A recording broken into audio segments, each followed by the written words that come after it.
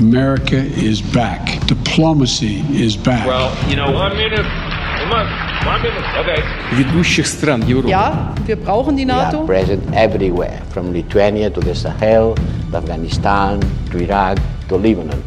War and Peace, a podcast by the International Crisis Group.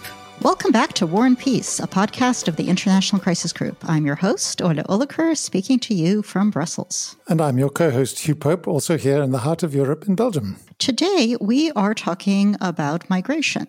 In Europe, the most recent migration crisis may just be beginning, but the one that shapes views and opinions is the one that took place in 2015, when millions of people fleeing civil war in Syria were looking to get to Europe.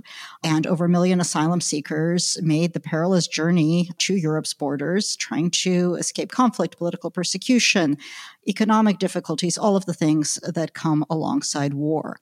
Europe responded, different countries in different ways, and now is facing concerns that there's going to be another crisis like this following the fall of Kabul to the Taliban in August of this year. And of course, Crisis Group, among others, have warned of the real potential for humanitarian emergency.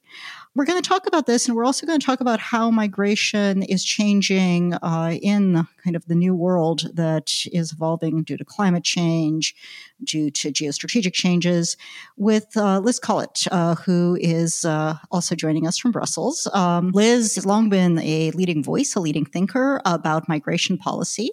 She has worked with leading NGOs and policymakers. Today, she is a special advisor to the Director General of the International Organization for Migration, but she was also the founding director of the Migration Policy Institute Europe, which is based in Brussels. So, Liz, thank you for joining us, and welcome to War and Peace. Good afternoon. It's a pleasure to be here. War and Peace, a podcast by the International Crisis Group. Liz, I'm going to ask you to start off with some definitions.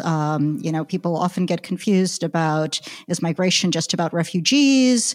When I moved from the United States to Belgium, did I become a migrant? Sure. There is a distinction between refugees and migrants, and a very important one, particularly when it comes to the international legal regime. So first of all, I can confirm that you are a migrant. You are living in a country outside of your birth for a significant period of time. The main difference between a migrant and a refugee is that refugees are considered to be a special category of person who's crossed a border, who's been deemed in need of protection. They may be fleeing from persecution, from conflict, for a variety of different causes. And that is covered by the Refugee Convention. So there's specific international law that affords protections to individuals fleeing from persecution. So refugees have specifically protected status that is important and separates them slightly from migrants who may be moving for work, who may be moving for family, who may be moving to study, and a variety of different reasons, but aren't necessarily being forced to move. In the middle of that is a category that often creates confusion, which is the asylum seeker. You have a right to cross a border to seek asylum, and that is to have your claim for refugees protection assessed by the country to which you arrive. So you can have an interim status where you are not yet a refugee, but you're seeking the status of a refugee, and the government of the country you're in is assessing that claim. So that's a little interim status between being a migrant and a refugee, because if you are not seeking asylum and you're crossing a border without authorization, a country then can then say, actually, we don't authorize your entry into the country, please return home, or please return to a transit country. And that's where a lot of the difficulties in these conversations tend to center. And Liz, where does the idea of the internally displaced person fit into this picture? So it's a dynamic that we've seen increase in recent decades, which is a large number of people may be displaced due to conflict, due to persecution, but increasingly from our perspective, due to disaster and changes in climate. So we saw, I think, around 30 million people displaced in 2020, the vast majority of them due to floods and storms. So we see that kind of displacement taking place. Not everyone crosses a border. Many people are displaced within the country in which they live, but they still then need additional support, shelter, food, and often support to sort of integrate into the economy in which they've been displaced to. So Liz, where does the International Organization on Migration fit into this picture? IOM is celebrating its 70th anniversary this year. It's the International Organization for Migration, and so its mandate covers people on the move. Increasingly, as time has gone on, IOM has become involved in a number of emergency situations and heavily involved in humanitarian response, and particularly when it comes to internally displaced persons. So we deal with all forms of mobility, and particularly when it comes to internal displacement, the people who have been displaced due to disaster, for example.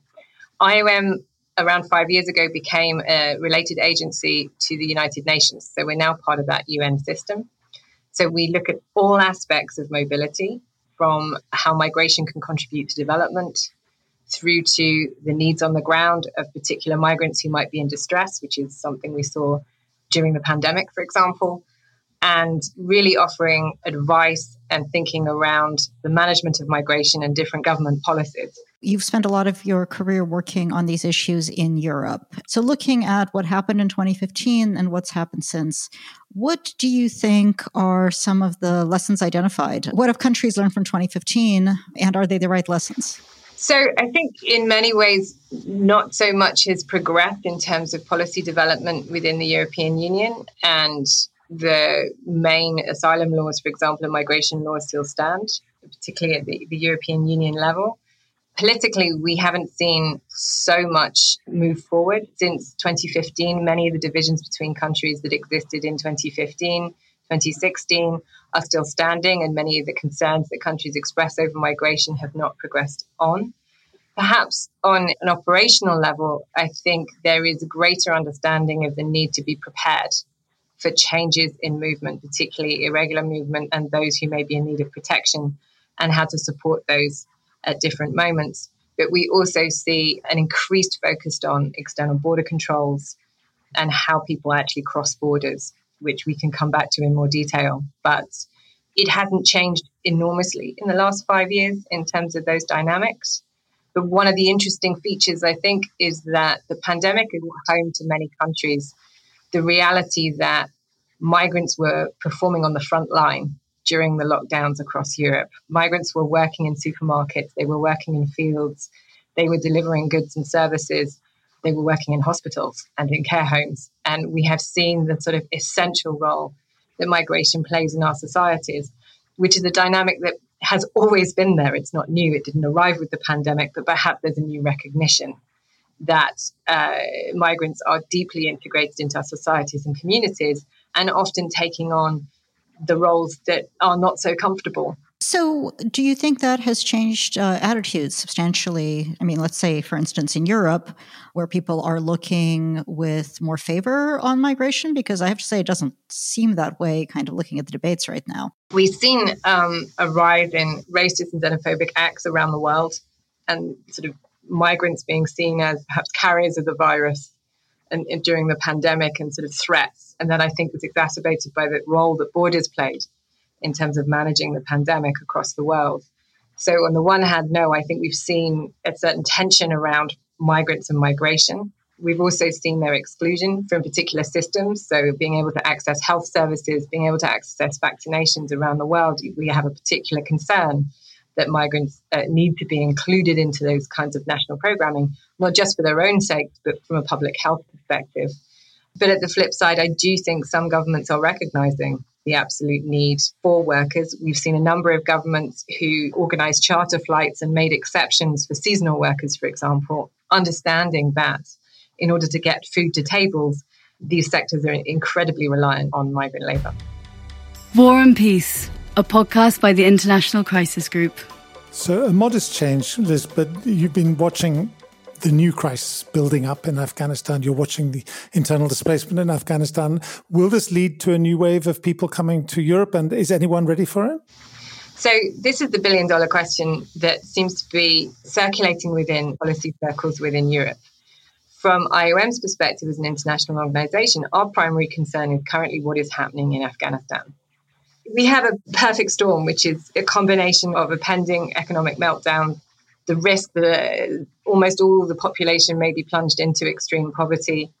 We have an ongoing health crisis. This is taking place in the middle of a pandemic, but we're also seeing the effects of an ongoing drought, people moving because of a lack of access to food and water, limited availability of cash, in a country that even prior to this was one of the least developing countries in the world and extremely economically vulnerable. So our primary concern is what happens over the next few months within Afghanistan. We've seen over 660,000 people displaced just this year, adding to a total of around 5.5 million people displaced within the country. So that is sort of the first priority, is a huge humanitarian crisis that we need to address. And this is in a country with some 35 million people total, right? I mean, so this is a huge proportion of the population of the country. Yes. And we have to assume also that there are a significant proportion of that population, if not displaced, also experiencing food shortages, difficulties accessing food, in part because food prices are going up, cash is short, and a lot of different factors playing into this.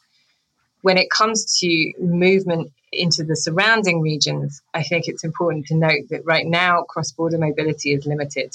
So people are only able to cross borders in certain circumstances. So most neighboring countries have closed their borders to a large extent. We need to acknowledge that several of the neighboring countries, particularly Iran and Pakistan, are already hosting large numbers of Afghans who've left in recent years, both in terms of those who have refugee status and those who are undocumented in those countries, so several million individuals. What we often lose is the fact that for people living, particularly in those border areas with those neighboring countries, cross-border mobility is not just a one-time excursion. It is a circular mobility that is maintaining livelihoods, so trading across borders, seeing family members accessing healthcare or other services, and moving across borders. This is currently limited at this time, which then may have an impact on livelihoods. So mobility is hardwired into the Afghan society, and yet in some cases it's now being more limited than it was before for those who may not have an intention to leave, but rely on that kind of mobility to live their lives. You're listening to War and Peace, a podcast of the International Crisis Group, and Hugh Pope and I are talking to Liz Collett about migration, refugees, and the crisis in Afghanistan. So, Liz, soon after Kabul fell, Vladimir Putin said that Russia wasn't going to take any Afghan refugees, and that he was very concerned about them coming through the Central Asian countries because they have largely open borders with Russia. And indeed, the Central Asian countries have, as you've said, have closed their borders. But, are these countries right to be so worried? Where are Afghans going to go? Where do they want to go? And are Europeans right to be worried also about onward migration to Europe? So I think it's a very complex picture. And in terms of drivers, when we look back to data from several years ago, we see a significant proportion of people who really only intend to travel to neighboring countries for a year, 2 or 3 years to earn money and return home. So it's a sort of economic movement on a short-term basis. We do see others who then have an intention to move further afield, but it's sort of integrated into that region. So I think the assumption that everyone wants to move to Europe is not borne out by what we've seen historically or what we're currently seeing. But as you note, many of the borders to neighboring countries are closed. I think our concern, and I think we sit alongside UNHCR in this regard, is that as far as possible, neighboring countries should keep their borders open in order to allow people to move, particularly those who are in need of protection and are at risk, and to be able to support those neighboring countries to then indeed manage that movement effectively. And the calls on the international community are really focus on the situation in Afghanistan and focus on the situation in the region now. When we turn to onward movements, we're not currently seeing large numbers or changes in movements. That's not to say there aren't already people on that journey at different points during that journey, either in the Balkans region, either in Greece or Turkey, or trying to cross the Iran-Turkish border. So we are seeing people who are already on the move. We're not seeing large numbers moving now. Of course, these things might change, particularly if conditions deteriorate in the region and people feel like they have no option but to move. At the same time, this is a country in extreme distress. Whether people have the cash and resources to be able to make that journey or to pay facilitators to make that journey is also a question that needs to be answered. So people may have the intention to move, whether they have the capacity and resources to move is a whole other question. So it's a very mixed picture. Liz, you've talked about the outward pressure, the pressure to move being very strong. At the same time, countries in the region closing their borders. What is the long-term impact of that? I mean, for instance, couldn't it be said that one reason they're staying is that they know that it's going to be much harder than it was, say, for the Syrians in 2015? And if it is indeed harder and these borders stay closed, you've talked about local economic incentives for countries to keep their borders open. What other arguments can you make to keep the borders open? The primary reason, I think, is a humanitarian one. Is for people in need of protection to be able to seek that protection, and particularly in a context of an economic meltdown and ongoing climate challenges faced in that country. The issue of border closures, I think, is an important one then further along the route. We've seen over the last few years the spread of physical border controls, from walls to reinforced border crossings, that are preventing people from crossing borders in the way they might have done previously, whether to claim asylum or whether to move onwards. One of the concerns that we have, and this is for the whole region, but also an issue here, is we're coming into winter and people will be on the journey in cold and brutal conditions. And the risk of crises at the border, which don't necessarily have large numbers of people involved, but are intensely acute crises at those border points, where people are not able to cross, but also have no access to shelter or support. And we've already seen a number of deaths at the border just in the last few weeks of people who are dying of hypothermia. This is of deep concern because it's not necessarily the number of people who move, but the fact that when they move, they may be moving in situations of acute vulnerability, and particularly at those border points where they are effectively stranded. War and Peace, a podcast by the International Crisis Group. And we've even seen countries instrumentalize this, right? I mean, there are people stranded at the border between Belarus and Lithuania and Poland in kind of a you take them, no, you take them, which brings us back to this question of, countries and their lack of willingness to put the humanitarian impulse first.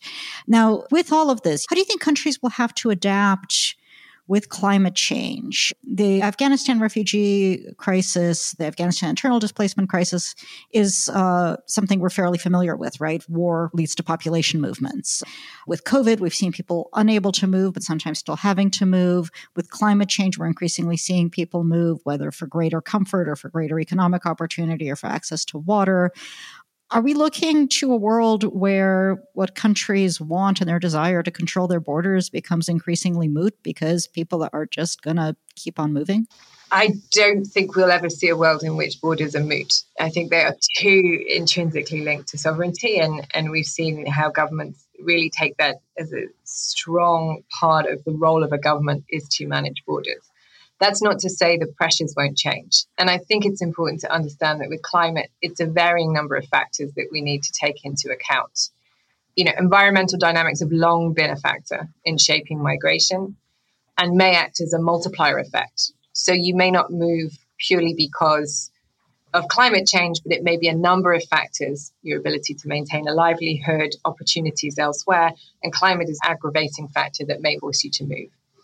In other cases, we're seeing disasters, flooding, weather storms, things that repeat on a regular basis to the point where it is impossible to live in that place. And particularly in certain parts of the world where we have low-lying developing countries where rising sea levels are making it impossible to maintain livelihoods. So there are lots of different dynamics around the world when we talk about climate change.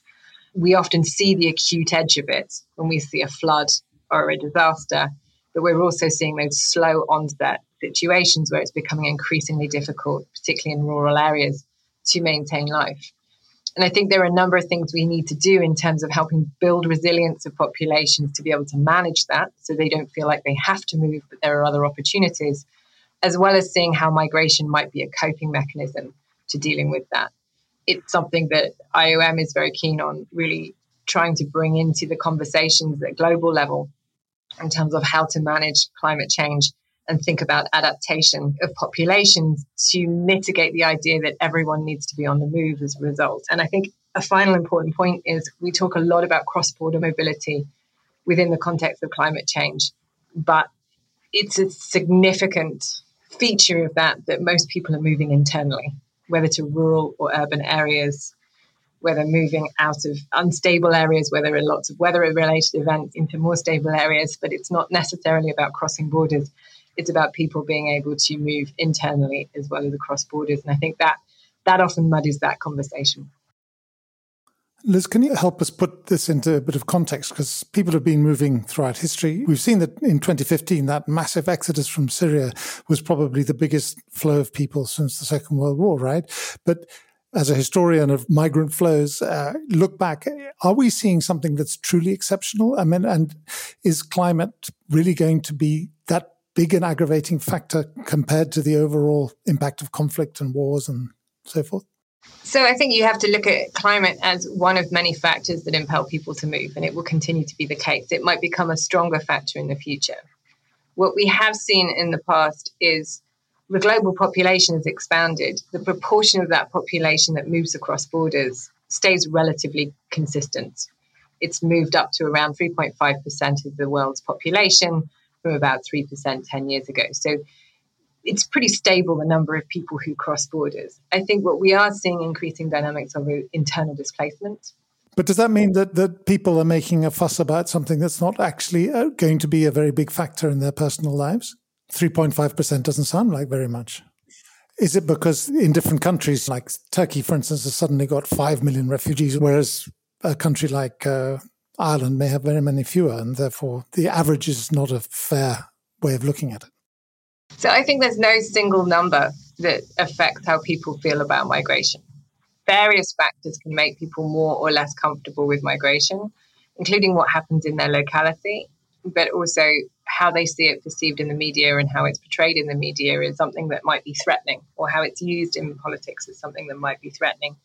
In reality, migration takes lots of different forms, and often when it comes to the local level, people say, well, actually, I'm fine. What's happening in my community is great, but I don't like what I see on an aggregate level. That concerns me. I don't see anything affecting me personally. I'm speaking very conceptually here, but there has been some research that sort of suggests that people do not see migration as a threat as it concerns them personally, but they see it as a threat societally, which then you have to understand, well, what are those factors that play into that? So they employ a Polish plumber but complain about the Polish village in the next door county. So, Liz, how should countries respond? What are smart policies for states that expect to have inflows of migrants, and also states that expect to have a substantial amount of internal migration, as whether it's due to climate change or economic factors or conflict or anything else? What are smart resilience strategies? So, I think the key thing to remember is there's no single policy and there's no single approach. Quite often we focus on the flashpoint issues, as with the focus right now on Afghanistan, displacement and onward movement. We're focusing on that because it's a crisis and it's immediate. What we often don't see is the fact that thousands of people move across borders every day, and they move with visas and residence permits, and they live and they work and become part of the communities they live in.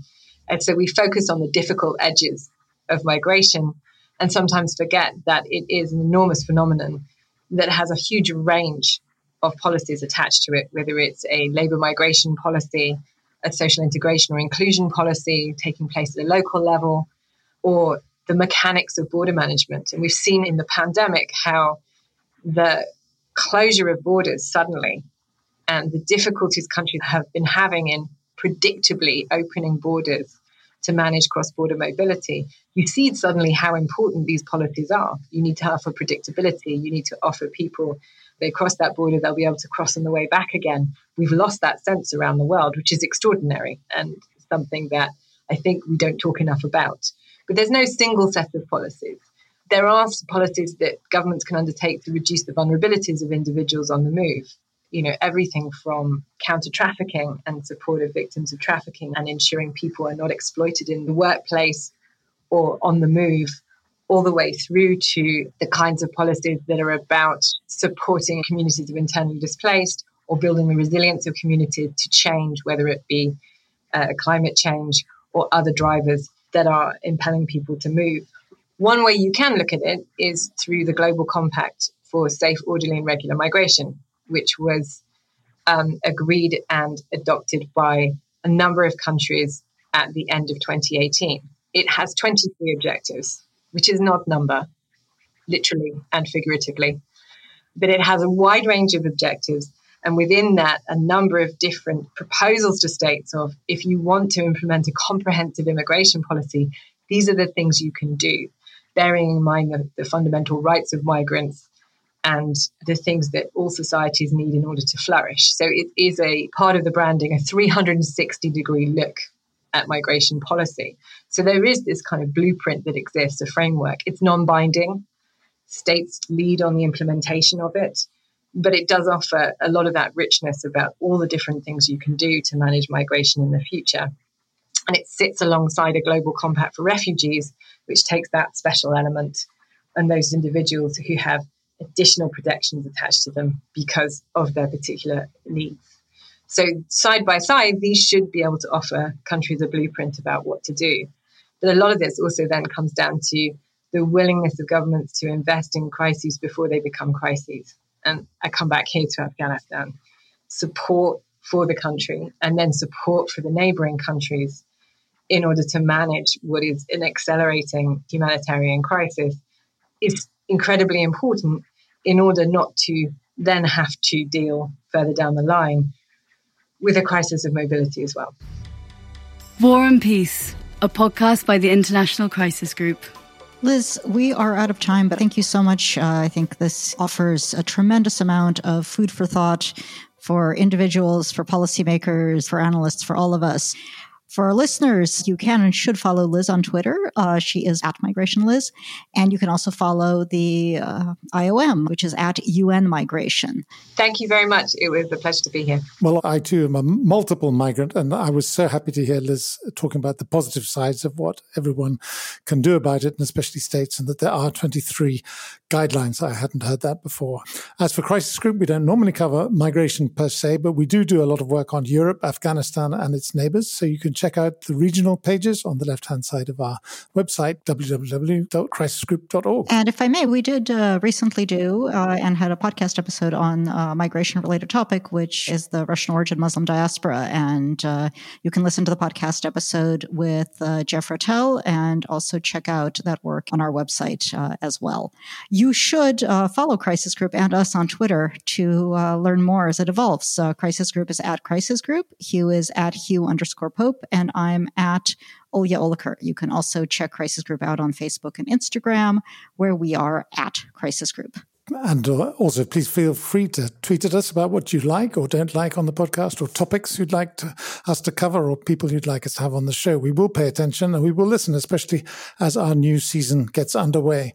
And if you're listening through iTunes or another platform, we'd love it if you could leave us a rating and a review as well. War and Peace is a partner in a network of Europe-centered podcasts, Europod.